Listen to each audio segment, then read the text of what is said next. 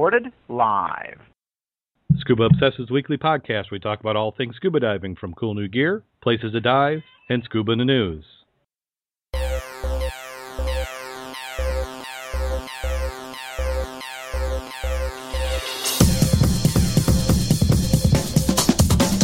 Scuba Obsessed episode 110 was recorded live April 5th, 2012.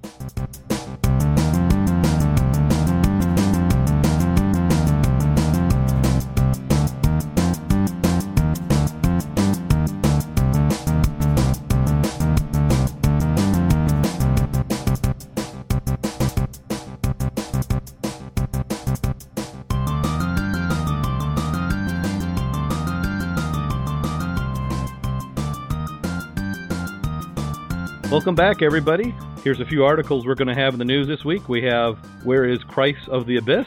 Lake Clams Fights Begin, and Titanic at 100. I'm Darrin Jilson, and I'd like to introduce my co-host this week. We have back from the depths, Jim Kleeman. How you doing today, Jim? I'm doing really good. Thanks, Darrin. We also have Mack, our dive mentor. How you doing today, Mack? Glad to be here. And we also have the other Jim, Jim Schultz. How you doing today, Jim? Great. Glad to be with you guys. Wow, it's been a long time since we've had this many divers in the program all at once. And before we get to talking about what we're doing tonight, we're going to jump right on the news, get with that. The chat room is jumping tonight. They requested that we skip the news, but, we just can't do that. You can't skip the news. Certain things you can't skip. So the first one up on the docket is we have Where in the Christ of the Abyss? And this is a follow-up, I believe, to an article we had before.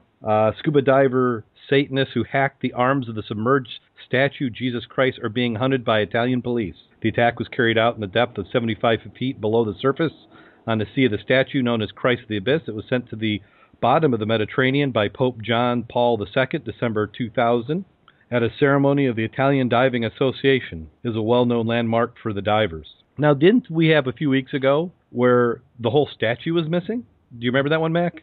Yeah, but I'm trying to remember which statue it was. Oh, there's more than one? Yeah, it wasn't this one, obviously. Well, yeah, I was wondering how they could just cut the hands off of the statue if it was already missing, but it makes you wonder if they're related. I'm trying to remember. Not the statues, but the attacks. I guess the statues could be related. Possibly. Now, is there not a Christ of the Abyss in the Latin America or the Bahamas or Keys somewhere on our side of the world? I'm not sure. There's something up in Traverse City, isn't there? That I don't know. I thought Traverse City. Well, if somebody in the chat room can look it up to let us know, we'll jump to the next article. It's a shame that they didn't report that next week. Why is that? We could have said he rose. Okay. If people are wondering why, people are going to listen to this recording and wonder what that joke is about. Just take a look at the calendar. It's all in the timing, guys. It's all in the timing. It's all in the timing. Next one up is Lake Clams Fight Begins. This one is another follow-up from before. Scuba divers will plunge into chilly waters of Lake George this month to start a second year of campaign aimed at eradicating the invasive Asian clams that spread through the lake. If you remember, we talked about them before, putting a kind of a plastic mat down to see how it goes.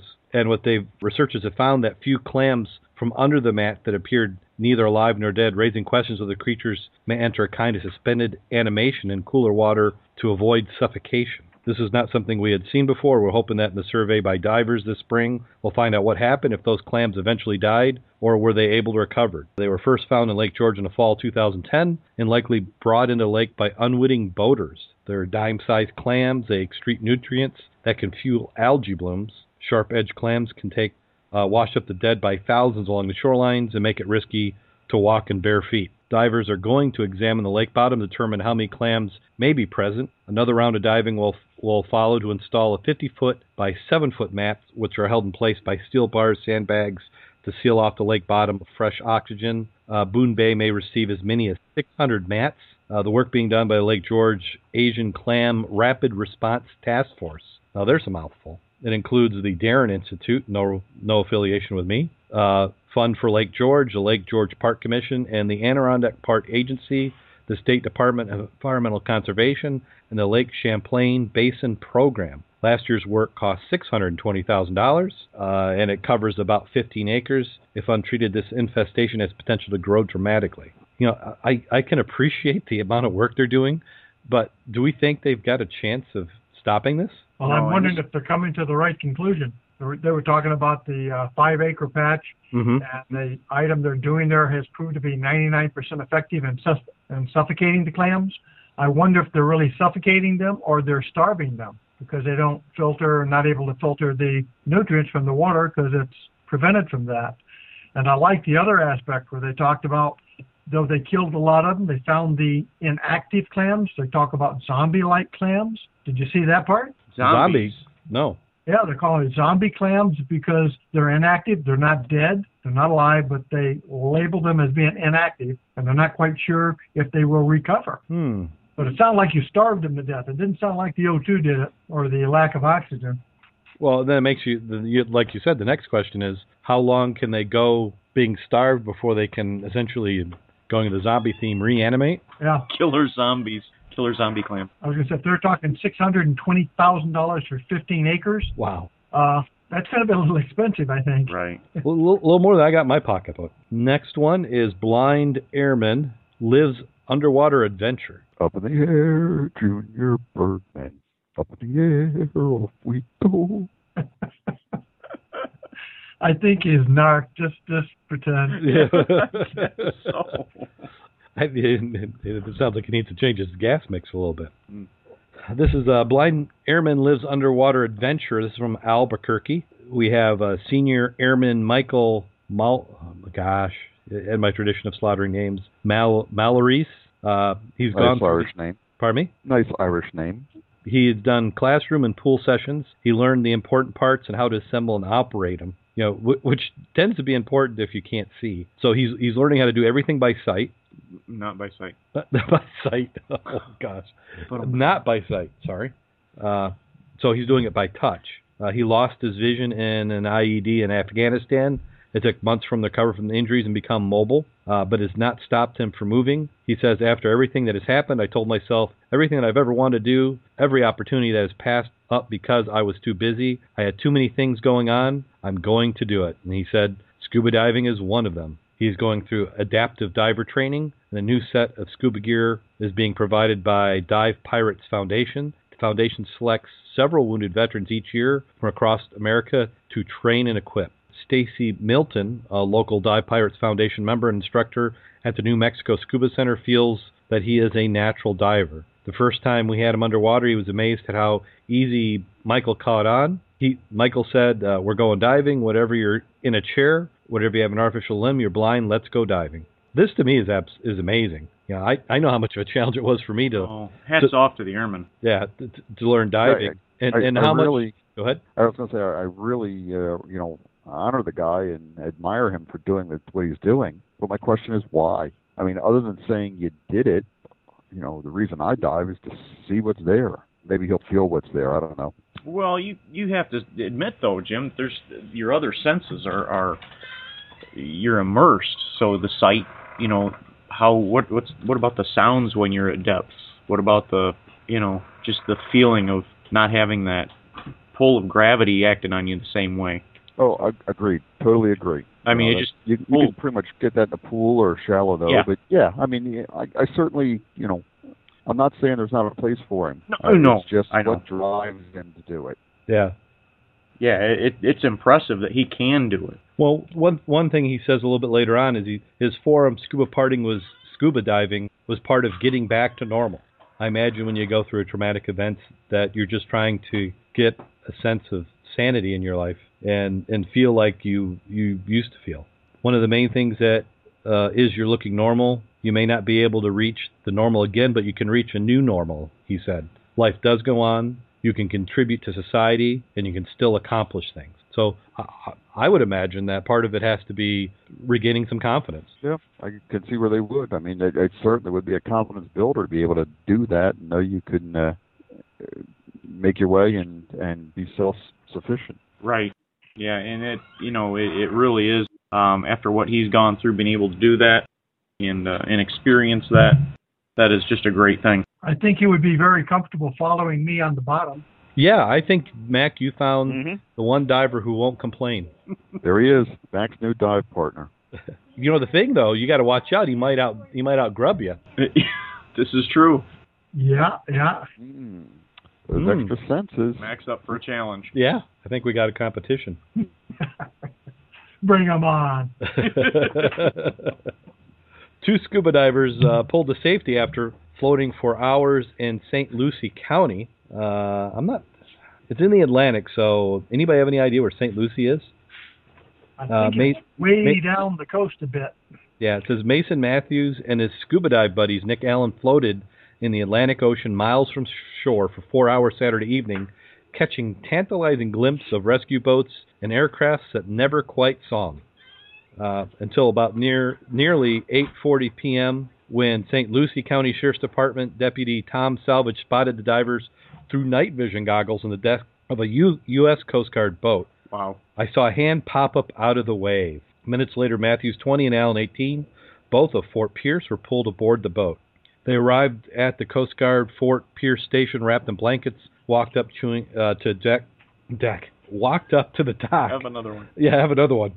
Cheering family and friends who had feared they might not ever see him again. Seems like a good reason to have one of those Dan buoys. Well, that's yep. exactly. FMD and a dive alert. Yeah. You know, the loud whistle that goes to your BC. Well, then this almost, cause how many times during the day do we not take a dive light? We can have a daytime dive that can, for situations similar to this, turn into a nighttime dive with a light. I bet that cuts your search time quite a bit down. Oh, absolutely. Mm-hmm. Yeah. Well, it's cool to have one of those new GPSs with the call on it, too, that you can call Channel 16, or you hit the emergency button and it'll give you a bounce out. Yeah, it automatically Satellite. transmits pertinent information. Yep. Even better. Said Matthews and Allen were found drifting in the Gulf Stream about 10 miles northeast of the Fort Pierce Inlet. They were reported missing at 4:30 by 6 friends who were aboard the 23-foot boat. Their location at the time was about 11 miles east of the Florida Power and Light nuclear plant on South Hutchins Island. Matthews said that he and Allen surfaced from their dive only about 75 yards from the boat, but a strong current prevented them from swimming back. This could easily be us. They were caught in a current of 5 miles, quickly carried them north. Maybray said he piloted the boat in the current direction, a little inshore of the last known position, guessing the divers would have been kicking towards shore. So, yeah. Wow. Just reinforces all the value of remaining visible. And having people know you're missing. Yeah. Right. One of the most basic things that we're taught is to basically file a dive plan with somebody that's going to be on shore and responsible. And probably a good way to go, isn't it? Oh, absolutely. And sticking with his buddy. I mean, this could have been a lot worse if the two had separated or just one of them had been split up. Yeah. Well, Lynch Diver in the chat room pasted an article where they're talking about a true story validation for the strobe mode. Which kind of reminds me, we're going to get it a little bit later into the show. We'll talk about a dive we did last night, a night dive, and one of the divers on that had that flashing light, and I kind of questioned the value of it. But in this situation, you couldn't beat it. If you would not see a flashing strobe light, you just hadn't. Right. You weren't facing that direction. Right. There's no way to confuse a flashing strobe with something else. So excellent point, Lynch Diver. Next article up is activity in N.J. Evans Park, and if you hear me slapping myself, it's because the screen room that we're at is being bombarded by no-see-ums. I'm calling them no-see-ums because I don't see them. Tiny little ones that fly through the screen. Yes. Yeah. Either that or I'm so blind I can't see them, but they do a little chunk. So this one's out of New York, Jim. That's your old stomping grounds. Oh, that was New Jersey. Yeah, it was New Jersey. Newark, New Jersey. But, it's one of those new states. Yeah. So what they're doing is they're debuting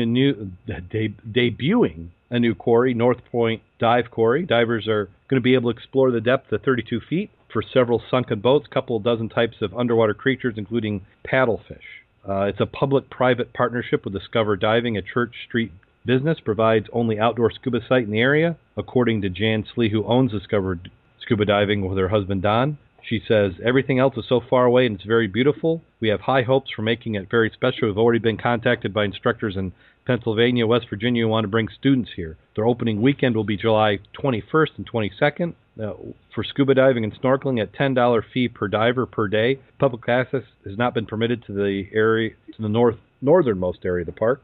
North Point Quarry is the largest of 5 quarries at Evanston Park, which is created by years of digging rock, gravel, and sand. Natural underground springs penetrate the nearby branch of the Licking River and fill the 21-acre-wide quarry.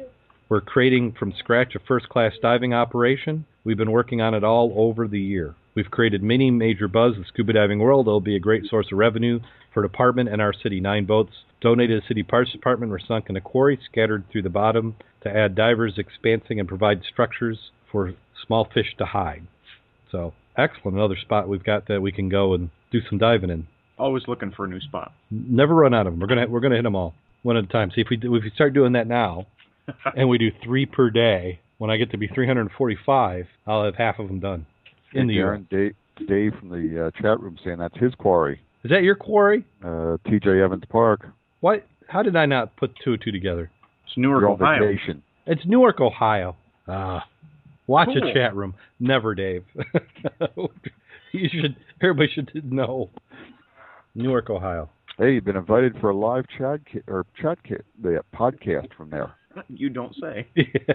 I try not to. I think that's an idea. Well, Free dive now that a Dave live says podcast. that, now that he says that, that makes sense. The paddle fish and everything all coming together. Dave, is this the one that you were working so hard on towards the fall, mapping it and everything?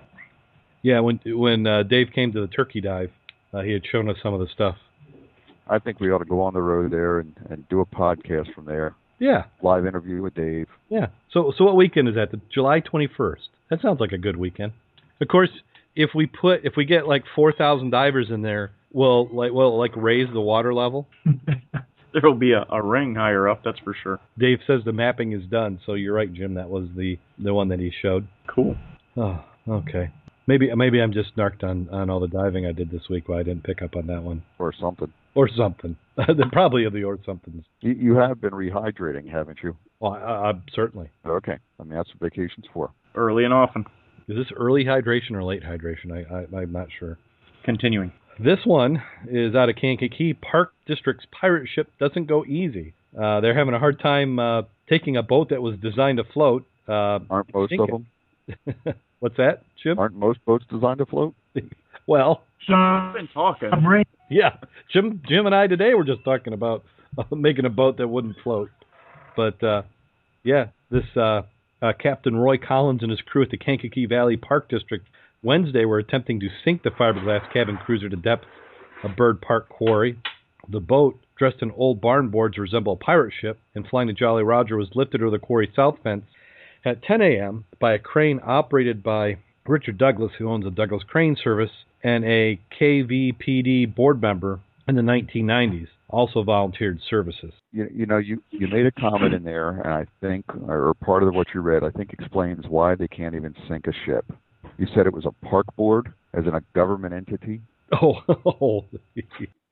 Yeah, I did say that. That explains why they can't even sink a ship. Yeah. Well, you think about it, like they pointed out in the beginning, the vessel's already buoyant. And then you go and add a bunch of boards onto the outside of it. And I'm sorry, I've been ignoring the chat room tonight too much. I haven't even pasted in any of these articles. So here we go, chat room. Where's my manners? See, one of the benefits. That, I'll give you an update. They actually did get it sunk today at 3:30 this afternoon. And they talked about it 2 days, chainsaw alterations, and 5 John boat loads of rock and concrete to get it on the bottom. Yep. Yeah, I've got that same article.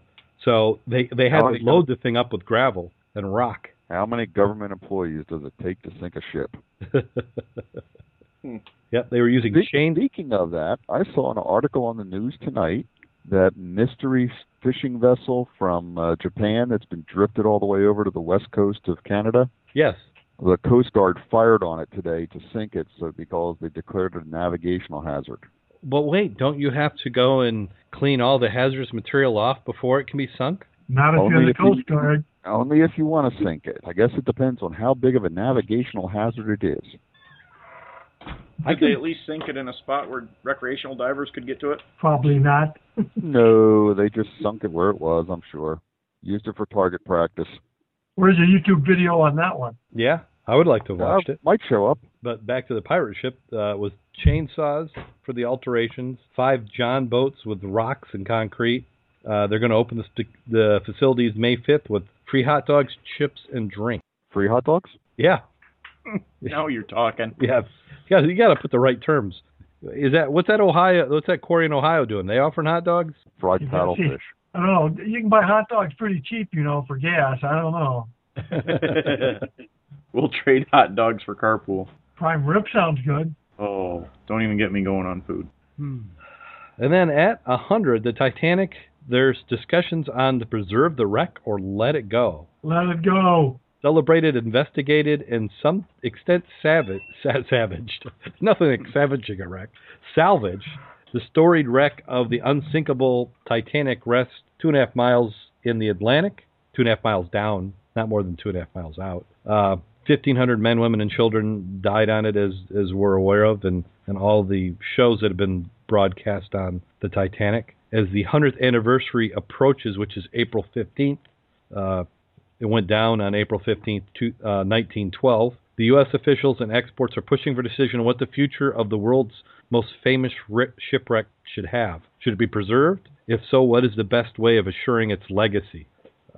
Chief archaeologist James Delgado, the Titanic is a wreck that the ocean cannot leave alone. We can't raise her, we can't keep her forever as she is now, but we can celebrate her and let her story be told to future generations. In 1985, oceanographer Ballard, who was with the Woods Hole Institute at the time, discovered the shipwreck. They deployed sonar to track the field of debris behind of 882-foot-long liner was sank, ripping half of the seafloor.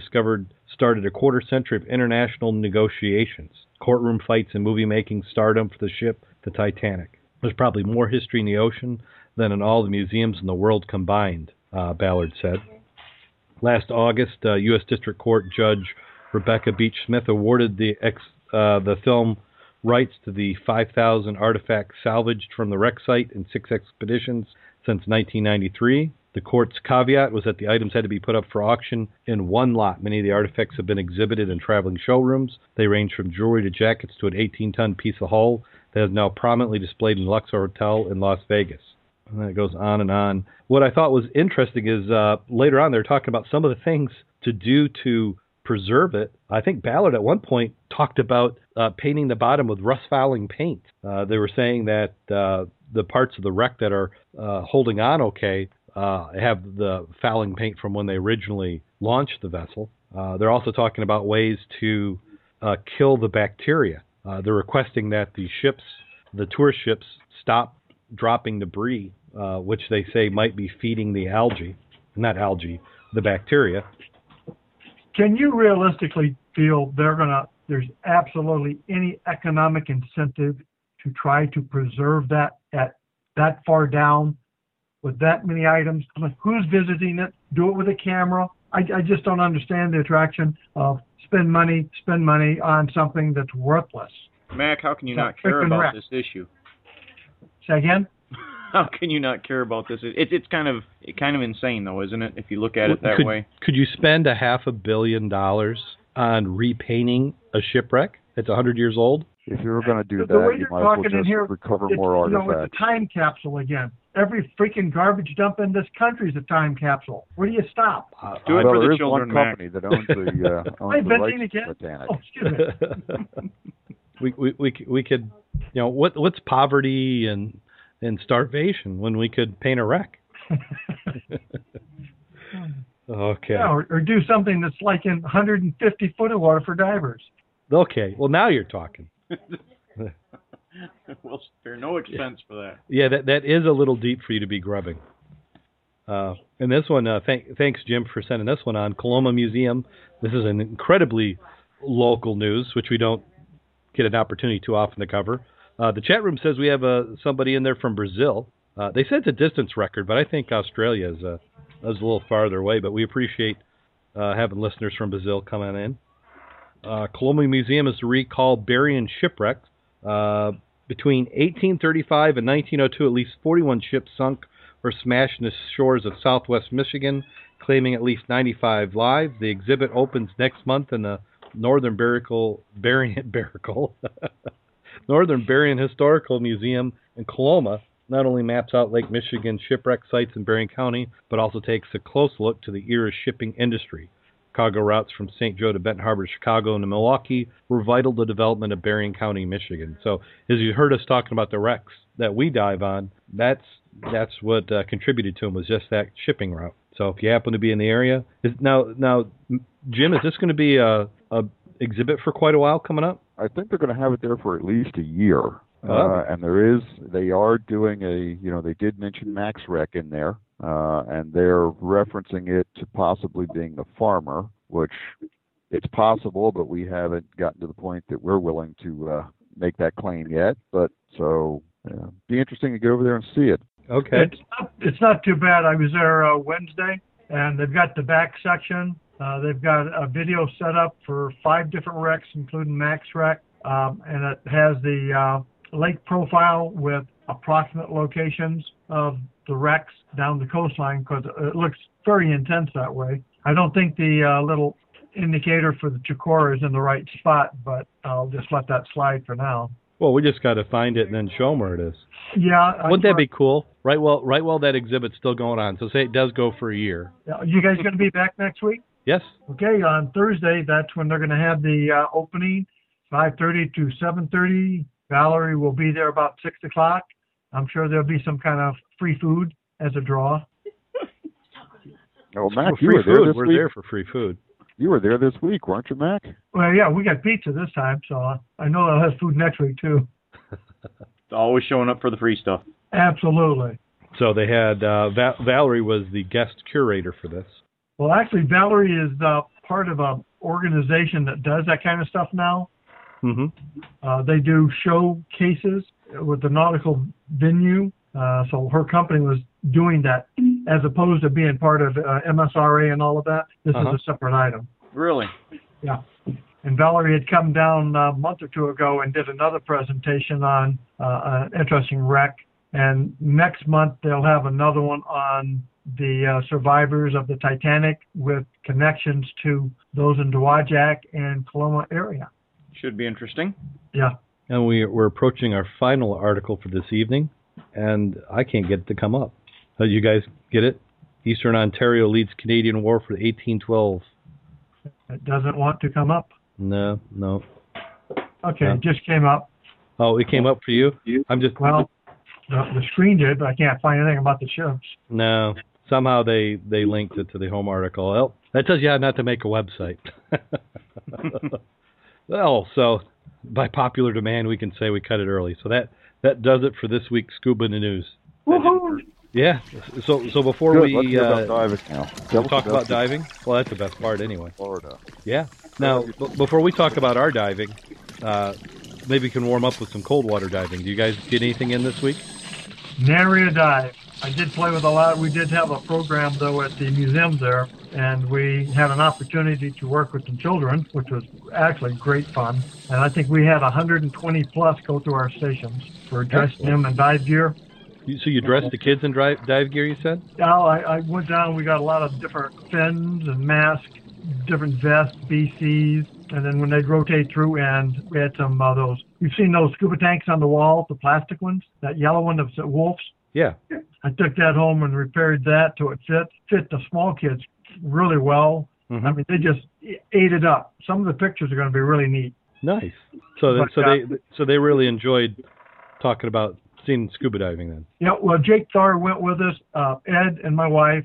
We went ahead and put up 6 tables of display material, and that included dry suits, wetsuits, different masks and headgear. We had our new LCD screen that we purchased for the club and put slides up for that. We had a slide presentation going on the wall of the local wrecks. And we had some bottles, artifacts from Paw Paw Lake. And then we had a whole section for the kids to come over. And anything they wanted to play with, pull on, take off, whatever, they did. It was great. Excellent. So about how many kids would you say were there? Well, like I said, we had over about 120 go through our station. It's a good turnout. I had to take ibuprofen when I got home and this morning. Okay. Well, let's see. Where should we start? Jim and I and Josh, Jim's son, we went diving. Let's see. Our first dive was, it was Monday morning? Seems like so long ago. Yeah. So what park was that we went and dove? We went to Manatee Springs State Park. So Manatee Springs. Was that the green water? And then, pardon me? Was that the green water pond? Yeah, well, it wasn't green water, but it looked like it in that photo. If you follow me on Twitter or Facebook. He was excited to get into that Catfish Hotel, is what it's really called. But he was less than impressed looking at it from the top. Yeah, you drive for 20 some hours, and then you go to the edge and you look down and you're like, oh, there we go. There's a little bit of green, and there was like a little path, like maybe 3 foot diameter in the middle of this hole that you could actually see open, exposed water without green on it. Gosh, I mean, the weather down here has been nice. It was 80 degrees Fahrenheit, sunny day, loading up our gear in the parking lot and then working our way over to the rinse stations. And I had to cool off. There was no way I was going to make it. Yeah, it got a little bit steamy when you were geared up. Yep. So then we went down the steps and into the hole.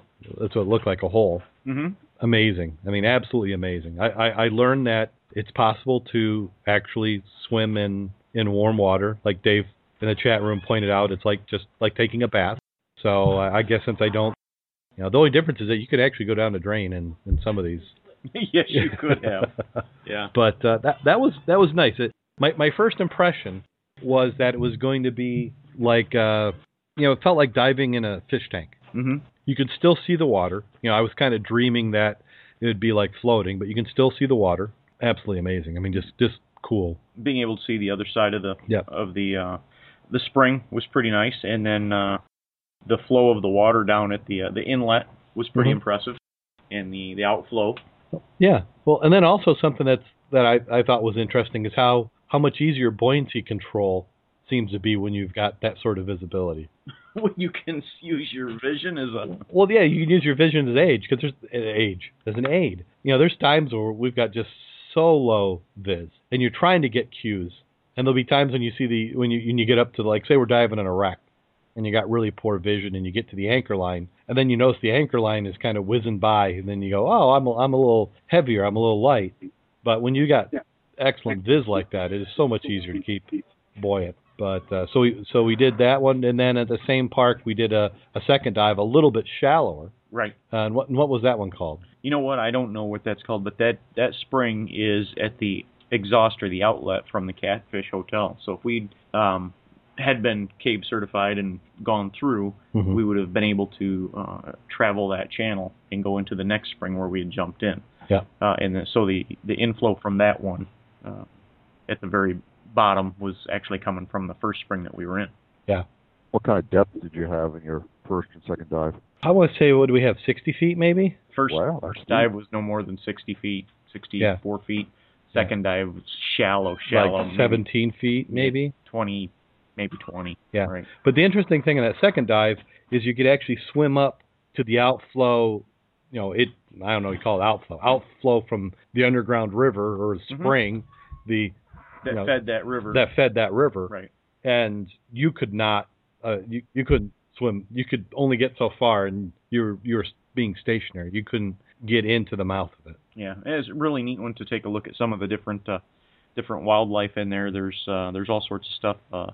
Snakes. There's freshwater flounder. There's what else was in there? Bass. Well, even the algae I thought was interesting. They had a little bit of algae in the bottom, and it's not like the algae we have in the Midwest, where it's just that slimy, snotty green or brown. Right. This was like cotton candy or fiberglass. It was just kind of puffy and hanging onto the rocks.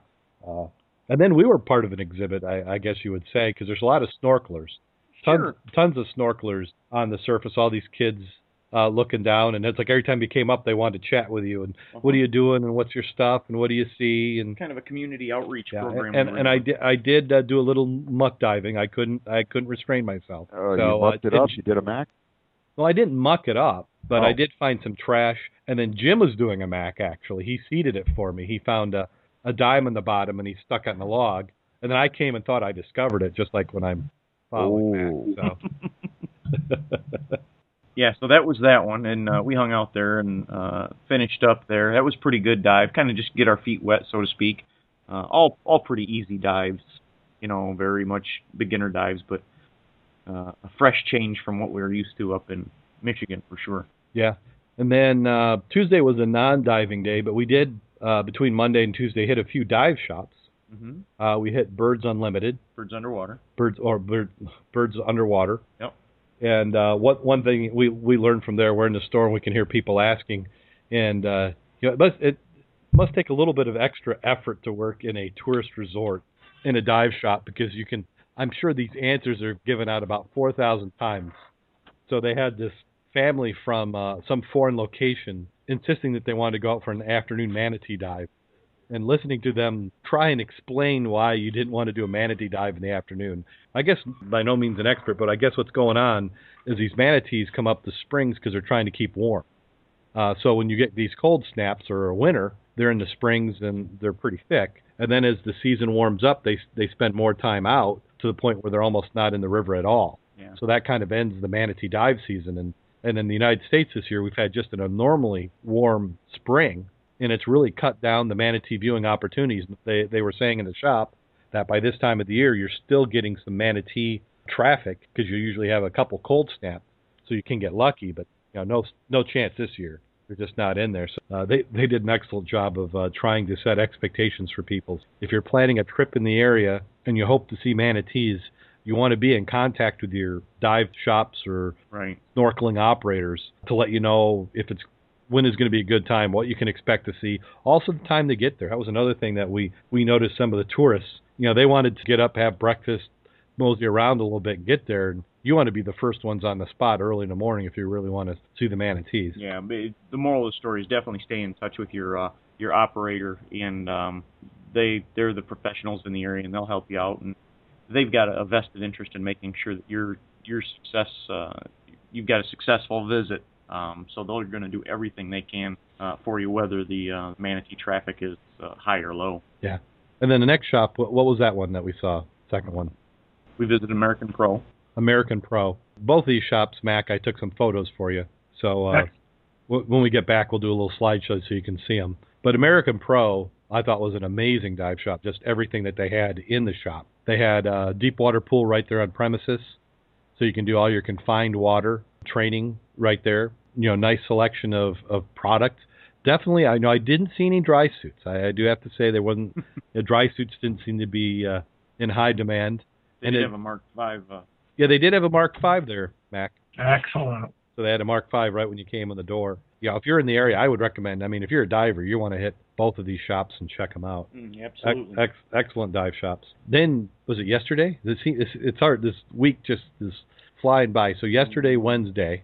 Oh, wait. But, every time you go, you've got a moral to a story. If you're going to go on a trip and you're going to take your gear with you, check the viz on your tanks. Don't find out that you showed up with 2 tanks that are out of viz, so that they've got to be done on site. Everybody was very accommodating and got them right in, got them right out. But, just plan ahead. Yeah. You mean your crayon washed off? The crayon. Yeah. They didn't go for the Viz 2012 date on it in crayon. No, they rubbed that away and then saw was that 2008 on it? No, one was done in 2000 and oh my gosh, I don't know.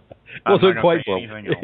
It could be incriminating. They were in hydro though, weren't they? They are in hydro. They were in hydro. That's yeah, good. That wasn't. Yeah, in hydro. Yeah, hydro is just rent me some tanks. Yeah. A Viz they can do, but if you need a Viz, you should give a dive shop some time to do it. But they did it while I waited. Yeah, excellent. Great. Yep. So anyway, back to the diving. So now we're to Wednesday, and Wednesday was driving and diving. Drive and dive. So our first stop is we traveled a little bit north of where we were staying in Crystal River. We traveled a little bit north, a little over an hour, and we went to Devil's Den. Right. And Devil's Den, we thought it's amazing. I got to get some photos up. It's probably going to wait till we get back in Michigan and I can post them on the Mud Club site. But just imagine a sinkhole that collapsed and filled with water, and that's what it is. So you've got all that material that collapsed from the roof down in the bottom. So you've got this kind of mound pyramid of material in the middle with diving all on it. Yep. I'm assuming it's the owner. I don't know if it's the owner or just somebody who worked there. Very friendly. They checked us in. They gave us the pre-dive briefing. He wasn't a diver, so that was unfortunate. I mean, maybe we need to talk him into being a diver, but he ran the concession there. Devil's Den, and you have to walk down some steps. But I have to say the steps walking wasn't really that bad. Not a huge long step. No. And it kind of reminded me of when we saw the Utah crater. Is it a crater? That's not a crater. The Utah. That hot water spring? That hot water spring. Mm-hmm. It kind of reminded me of the photos you see with that. So you go through because it's the open top, so you can see light coming down. But the way to get there is look like somebody at some point in time had drilled into the walls, so you've got these steps. And you do not want to be a really wide guy because it's not that wide. No, there's not room vertically or I was able to fit widthwise. through. I mean, if I could fit through, most people can fit through. But you wouldn't want to be a really big person, or you might need to ferry your gear down. We wore our gear down. We were ready to go. Right. So you go. You basically take a tour of the place and you look, and there's a sinkhole that you can walk around and look down in and see the water, but you don't appreciate it until you come around in the entrance hole that goes down into the dark and then down into the spring or the Devil's Den, and you're looking in this circular cavern basically with a skylight, thousands and thousands of boulders and things to swim around through, over and under, all 72 degrees, all really good visibility. A lot of fun. It was, and they made a point of saying go clockwise. And then after you've gone clockwise, go counterclockwise around the cavern, and it's a completely different dive. So we did the clockwise first, and this is absolutely amazing. This, to me, like the others, you kind of had, the dives we did on Monday, you were kind of in a cavern, but it was still felt a lot like open water. Mm-hmm. I mean, you could turn at all times and easily see the surface and the sunlight and everything. So it's more, I mean, we could, in Lake Michigan, seems more like a cavern dive sometimes than what that one was. But Devil's Den, you were swimming, even though you don't have to be cave certified to do that dive. There were times where you were swimming in cracks and crevices, and you felt like you were actually in a cave. Mm-hmm. And appreciation for what. Yeah, and you would have to be careful. I mean, you can't like instantly pop to the surface because there's going to be spots where you've got stuff over your head, but you're only within 5 feet forward or 5 feet back, and you're into clear water again. But I think if you want to know if you're interested in doing a cave diving for certification, it's an excellent spot to go and try it out. Because if you're worried about going down to Florida and spending $1,000 to get cave certified, not liking it, this is a dive that I would recommend somebody do is at Devil's Den. And if you like that, then maybe that's an area that you want to pursue. And so we did clockwise, and then we came and we did counterclockwise. And he's right. It was a completely different dive. In fact, stuff that we had squeezed through the first time going clockwise, we didn't even dare attempt going counterclockwise. That, it's like when it's like a funnel because you get into a spot and you kept going. It's getting narrower, and then you'd kind of blip through. Then you'd be out in the opening. So the fact that you could see where you were when it got narrow, you could see that there was light, so that encouraged you to go through it. Where the other way, it was kind of like the opposite end of the funnel. Right. As you're going counterclockwise, and it's like, that's dark. There's no way I'm going in there. Right. Yeah, there was a couple of times. And you could take, in Devil's Den, you could take lights. They allowed lights in it. Right. They've got the entrances and exits to Devil's Den have got grates or bars. It's basically like a scaffolding material clamped together. Yeah, to make an obstruction so that you would have to intentionally go back into one of the dead end runs or a spring feed, or I don't know which those are, but they've got them blocked off for safety. But you've still got to keep your head about you because you can get into some spots where it gets too narrow where you can't back out, or it isn't truly a swim through. And it can get dark in there, as we kind of went in and experimented just to see how dark it got. It's pretty impressive. So that was Devil's Den. So we drained one tank. You could call that two dives, but that was one tank. And then when we got out, then we're cleaning off. There's other divers there. They have a nice area to set up. They have spots where you can. I mean, they have nice fills, concessions, picnic tables. Yeah, they filled air, and that's. I would think that everybody who runs air for a dive shop should take lessons from these people we got air from while we've been in Florida. Mm-hmm. They know how to fill your tank without getting hot and getting you right at the rated value for your tank. And some of them do have it banked at 3,000 pounds, but most of them have it 3,000 pounds. They're doing pre-mixed nitrox. They even have high pressure fills. So, but yeah, we got our tanks filled at Devil's Den. They did an excellent job. And then we went to the next spot, which our next spot, let me see, what that was. The next spot was Ginny. Was it Ginny? I think we drove to Ginny Springs from there. Yeah, right. Yep, we did do Ginny. So then we went to Ginny Springs and went in there. Now this is Ginny Springs is they've got regular open water divers like we are, advanced open water and open water, and you can go and do a couple more caverns. But if you're serious, like you really want into cave diving, that's where a lot of cave divers will train, is at Ginny. And that one, they don't let you take dive lights. Right. You can't. Actually, the first spring, which is Ginny Spring, the ballroom, which that one they've got grates off, so you can't get in spots where you need to be cave certified. But that's a deep. That's the one that's got the sign that says "Go past here and you might die." No, that's in another spot. But yes, we saw a couple of those this week. Yeah. Or this week. Yeah. This one is blocked off, and anybody that gets in the area has got an opportunity to see that ballroom. Darrin was talking about the water quality at Catfish Hole. You could still see the water. The ballroom was a little different in that you felt it was the clearest water that I've ever seen. You've got all the way one side of the cavern. I loved Ginny Springs. I was in the cavern one time. Yeah. I dove it once, and that's where I did the night dive. Oh, yeah? Was down inside the cavern with my partner standing by on the shore for me. And there was not another soul around in that place. It was beautiful. Like Jim said, the water was amazingly clear. You couldn't even see the water to me. Right. It was just and we're used to diving in lakes where you kick the bottom and it's fine silt and it stays, and you can visibly lower the quality of the. Yeah, you've messed it up, and it might, if you wait around for 30 minutes, it may begin to clear up. But you never quite get it to that first virgin dive of the day, where in these caves where you've got this flow of water constantly cleaning a gravel or sand or whatever's in the bottom. Some of these caves had seashells. Right.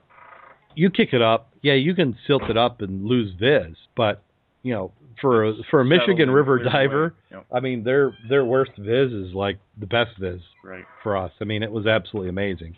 So we dove around in that, and you went in deep. I was surprised how deep you got to go in Ginny, because you started in the surface, you went down, and it almost looked like two eyes. Didn't look like much when you first looked at it. No, you didn't look at it, and you're like, well, crap, because each of these spots you pay money to get in. So in the back of your mind, if you haven't dove them before, you're like, is this worth it? Because by that time, Ginny is about 2 hours north of where we were staying. So you get in there and you pay the fee, and they make you watch a video before you get to go in. Nice facilities too, by the way. If you're coming to the area. Very well done. Always buy gear at your local dive shops, but if you did have something that you missed, you could actually go and buy it there at Ginny Springs. They had quite a concession. I mean, up to tech gear, cave diving gear and stuff you could get there. But anyway, you saw these look like two eyes, and they look like tiny little slivers, and you're thinking, oh my gosh, what do we pay for? You're right. And then you went down into it, and it just opened up. And it kept open and opened up further. Absolutely the clearest water. I think that's about as clear of water as that you can dive in. I think if you dive a water tower, I don't think a water tower would be that clear. So absolutely amazing. And then as we did our thing and went down and we started coming back out. We were down there about 25 minutes, I'm thinking. Yeah, 25 minutes. And then as you're coming out and you can see, because this one was, I think, the first cave where you could actually turn out your lights, and it was pitch black. Yeah. On that one. Yeah. Because they do have a permanent line going from the front of the cave to the back of the cave, so you can find your way out. So you're within probably 25, 30 feet of the line anytime in there. So we came back out, and as you look up to the surface, you could see the light dancing. This is what we wished. Next time we have to have a video camera, because that would be a promo video for Why Do You Dive? Because the light dancing through there, shining on the white bottom, and then you could see the... Not to be confused with white bottoms. And that was another story we heard, but maybe that's for the after show. That's for the after show, yeah. The people talking about seeing white bottoms. But came out of that cave, and then we went down to, was it Devil's Ear and Devil's Eye? Mm-hmm. 2 more little springs. 2 more little springs. Now those you couldn't, being open water certified. No lights. No lights you could take in there, and definitely without lights you're not going to try anything. It's again very clear. You go down, and that just looked like a crack in the floor of this river. And we went down. Gosh, would that go down maybe 20, 30 feet? Mm-hmm. And then you can kind of go up a little bit. And and we had talked about before, they had talked about that these connect, and we're trying to remember, well, if you can see light on the other side, can you just swim through? And there was no seeing light on the other side. So we came back up, and then we kind of did a little drift dive down from Devil's Eye to Devil's Ear, I think it was, or vice versa. And then there was another one, and that one had some actual technical cave divers in there at the bottom. Right. There was a line tied off, and they've been gone in there. Yeah. So, it's one of those, I think you've got to do it once, but I don't know if that would be one that I would necessarily do again unless I was going to become cave certified. Yeah, I don't know. If you want to show, I would go back just because of the beauty of that, the ballroom and coming back out into the open. Pretty impressive. Now, if you got family and they're going down with you, you have non-divers, Ginny is the one to do because that had plenty of snorkeling opportunities. Floating down the river in tubes. Yep, they had tubing. And we didn't hit all the spots because we could have done probably a dozen. And we could have went out in the river. Right, they had river drift diving. We could have done. Ginny is really nice. I like that one. Yeah. So that when you were down at the bottom of the ballroom, did you look back and could you see the Devil's Eye kind of looking at you? Yeah. Well, at the bottom of the ballroom we couldn't, but as you started working our way back up, you could, and that's when you could see that shaft of light. We must have been just the right time of day, kind of like Raiders of the Lost Ark, where the light hits and it's points. So you could. That was. It's really neat at night too because they've got that street lamp that kind of lights up the outer pool, and it just kind of glows coming down in there. Yeah, and that the outer pool that you're mentioning has got the same water quality that you see down inside the cavern. Even though there's swimmers stirring it up, it just from where we come from, where the water's dark and cold, to be able to see it look literally like it's treated water from a swimming pool. Very impressive. And it opens up, too. It makes you understand why people from down here are so protective of their spring water, because that's their source. And you can see how water quality is so important to that. And I didn't even pee in my wetsuit either. Out of respect. Yeah. They don't need to be drinking that. Right. But the water levels are down a couple of feet.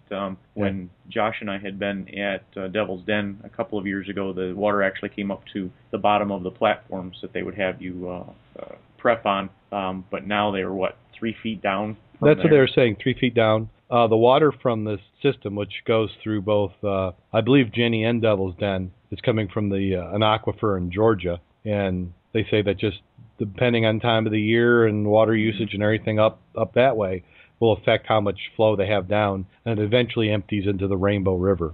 So that was the 2 locations earlier in the day, and then we had booked with one of the dive shops a night dive. Mm-hmm. And originally, when we went to the dive shop, we were talking about doing, we just wanted to get up on one of the rivers and just see what was in the river. Do a drift down. Rainbow. Yeah, do a drift done down. That one before. Yeah, so we went in there, and, of course we're not giving them a bunch of notice. We didn't book these before we went. So we're in the dive shop and just asking them, what kind of time notice they have, and there'd be anything this week. And that was that Monday or Tuesday?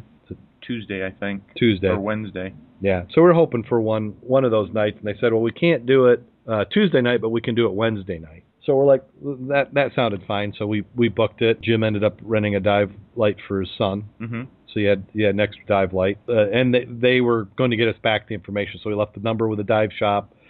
They called us, and they said, okay, we'll meet us at the dive shop at 7:30. So we drive out to the dive shop. They give us the little directions, which was convenient from their dive shop to where they're going to go launch the boat. Mm-hmm. They launched the boat at Pete's Pier. Yep. And what river is that, or bay? It was Kings Bay. We ended up going into King Spring. We were going to go down the river, and we got there, and I'm talking to the dive master, and he says, no, changing plans, which was fine. It turned out I was kind of set for the disappointment, but it really proved to be a great dive, and my son came away from it saying it was his best dive yet. So that was priceless right there for me. Yeah, it was. They got the boat in the water. We had 3 students who were going through their advanced open water class. So in the pre-dive briefing, or as we're getting on the boat and they're explaining everything, he's mentioning, well, I've got these 3 advanced open water divers. They're going to do one of their electives, which was a night dive, and the other one was a navigation course. And he says, we're going to go down, and he's describing this cavern, which it's in the river. I want to know who or how they discovered this, because you're just motoring. You know how we motor in the St. Joe River, and we're doing no wake speeds. That's what they're doing on the boat. You're trying to go quick enough to where the no-see-ums and bugs aren't going to eat you alive. Which were horrible last night. Yep. And you're going down there, and everybody's getting ready, and he's talking about different stuff, trying to keep you entertained till you get there. And then there's like this sandbar shoal-looking thing in the middle of the river. He says, well, I'm going to tie up here so you guys can do a giant stride in. And then you're going to go, they have a buoyed waterway, and you go to it, and eventually gets to this point where you're standing on rock, and it's only like 3 feet deep. Right. And then there's a buoy marking the entrance down into this cavern. So he said, everybody go down. He says, okay, it's going to be a little bit green at the surface, but go down, it's really going to get clear. And when we look down into that water, we're thinking, what the heck, we could have done this at home. Right. Because it was pretty, maybe 4 feet viz at best. But we went down the rope just like going down an anchor line, and then he was right. Well, as soon as you get through that, you get down. Yep. And then he had described it, but how he described it, he kind of left out a few little hooks and turns. He made it sound like we're just going to go through this hole, and then there's going to be the sand bottom room, and then they're going to do a light show. Well, there was a few more than 1 or 2 crooks and turns to get to it. And luckily it said sand bottom, because that was the only spot where I saw sand in that cavern was where he had us stop. Right. And we're not going to describe the light show. If you want to do the light show, send us a message and we'll tell you who to book with so you can see it. We don't want to ruin the surprise if you happen to go through it. But it was much better than I anticipated. Oh, yeah, absolutely. It was. And it was definitely worth it. It was an excellent dive. They did, the dive master was great, which, we're kind of spoiled. It's kind of nice not having somebody kind of baby you. When you're going with some kids, and not kids, I call them kids, but when you're going with students. Right. Yeah, that dive master has a lot of responsibility because he's taking on with them, and we're used to more taxi service in the Great Lakes where, sure, we're just getting out to something, somebody kind of does a little pre-briefing and blink, in we go. And so to have somebody who's mother henning over you on every little bit is a little bit different experience. And then I got buddied up with another diver who I didn't know. I mean, I was more than happy with us being 3 and them being 3, but I didn't want to go against their training, so right. I was okay with it. Then after the light show, we got to swim around the cavern, see different things. There's some objects in there which you'll get a chance to see. And then there was some, like we saw some crabs. Some of the fish you would see. Yeah, it was really neat. On the outside, there is a plaque actually that's been placed with a manatee. If you don't know, again, King Spring in King Harbor, a great spot for the manatee to come up and enjoy some of the warmer water. And it's an important part of the ecology down here as well as the economy. So there was a plaque placed at the bottom near this cavern entrance for the manatee, and kind of neat to sit there and reflect on that. It was especially insightful to sit there. It's pitch black. You look up, you can see a moon shining sort of on the surface, and you're reading this plaque with your dive light. Kind of neat. Chase some crabs around on the bottom, some fish. It was, all in all, just a good dive. Turned out to be much better than I had expected. Yeah, it was excellent. Yeah, that would be another one I would do again. Yes. Yeah, I mean, and not a huge all-involved dive. And pretty much a dive shop says if you can get 3 divers is their minimum? Mm-hmm. Yeah, if you can get 3 divers together, they'll go ahead and go out. So It's worth it. And that was that wrapped up our diving experience for the week. Yep. After that, just letting everything dry out so we could pack it and head for the long drive home. Mm-hmm. And when is that long drive home? Tomorrow morning. Mm-hmm.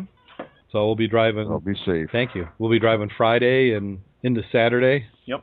And then hopefully get some sleep before Easter. Yeah, no doubt. Well, good. You'll be home to go diving with us on Sunday. Really? You're diving Sunday? Possibly, if we can get enough people together. Bubba Cousteau's coming up from Maryland, so excellent. I need to get it wet. Yeah, I don't know. I'll have to. That will be a tough one to swing with on Easter Sunday, but are we expecting? Maybe we'll get out in the afternoon. So see what you get going. Okay. Are we expecting any more freezes coming up at home? Possibly at night. Yeah, I got a warning in my email, which is as I'm sitting here sweating in a screen room in Florida, which was saying that there was a chance for a hard freeze tonight. Yeah, it's not the kind of weather where you want to put your outboard or your inboard in the water yet. Yeah, that's what I'm thinking. Not unless you can put it inside and keep it heated in the garage at night or something. Not an option. Those outboard guys have got it made. Yeah, they do. Yeah, but we can't be too far from it. I'm as much as I love this Florida diving, I'm chomping at the bit to get back in the big lake and even the Havana. I want we'll dive the Havana. We'll dive Max Wreck. Yeah, but dive some dives out of St. Joe. No. Yep. I'm ready. I've just got to get the shoulder squared away. No doubt. Looking forward to it. So we'll look for some posts. I've got last week's show notes I didn't get posted because when I normally do them, I was traveling down here to Florida, and then it's probably going to take me till Monday or Tuesday to get this show notes up. So we're going to be a little bit behind, but go ahead and follow us on Facebook. You can go to facebook.com/Scuba Obsessed. Tell your friends, get them to listen to the program. You can also follow us on Twitter at Scuba Obsessed. I'm also at Darrin Gilson, and Jim is at Jay Kleeman, JKLIEMANN. And you can follow us there. We're also on the Google Plus. Not that I figured that one out yet, but I still try. It has some promise. I just don't know how well it's going to do. So that only leaves one thing. You got anything to plug, Mac or Jim? Other than the museum item next Thursday. Next Thursday, okay. And just make friends with local fishermen and try to get them to give you some numbers. Excellent. So appreciate everybody's in the chat room. For some reason, TalkShoe chat's been acting up. I've had to reset it a few times. So they're talking away in their own conversation. Thank you, Dave. And we have Lynch Diver and John and Trompy and Lisa was in there for a while. Chris Horn. Gosh, there's too much. I've only mentioned about half of them, and we appreciate you coming in there and listening. Also, go ahead, if you want to send us an email, you can email us at theshow@scubaobsessed.com. Let us know what you want.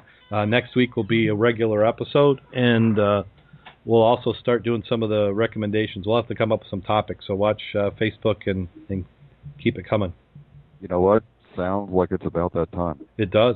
So everybody hold on. And this one's all the way from Florida, so I don't know, is that all the electrons have to travel all the way from there back to the home base and then out. So I wonder what kind of effect this has.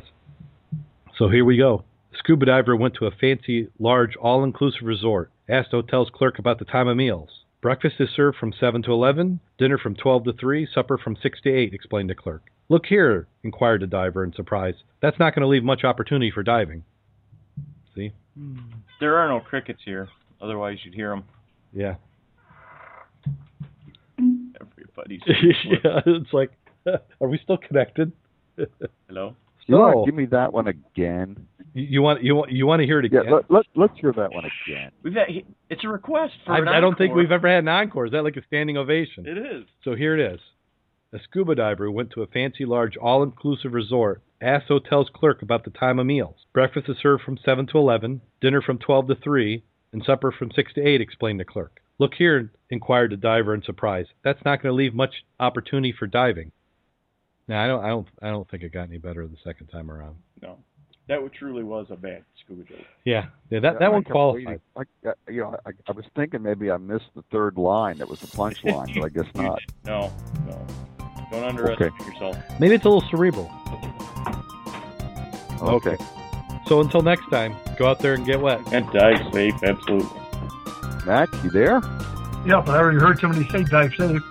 Oh. I'm sorry. No problem.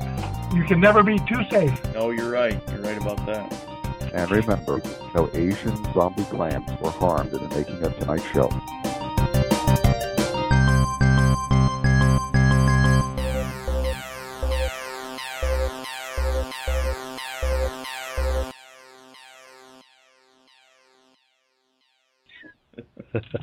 And reanimated zombie clams. I think that's the name of the episode. killer zombie clams. Killer zombie clams. That made the whole night right there. And I know everybody's being safe because they're wearing rubber gear. Oh.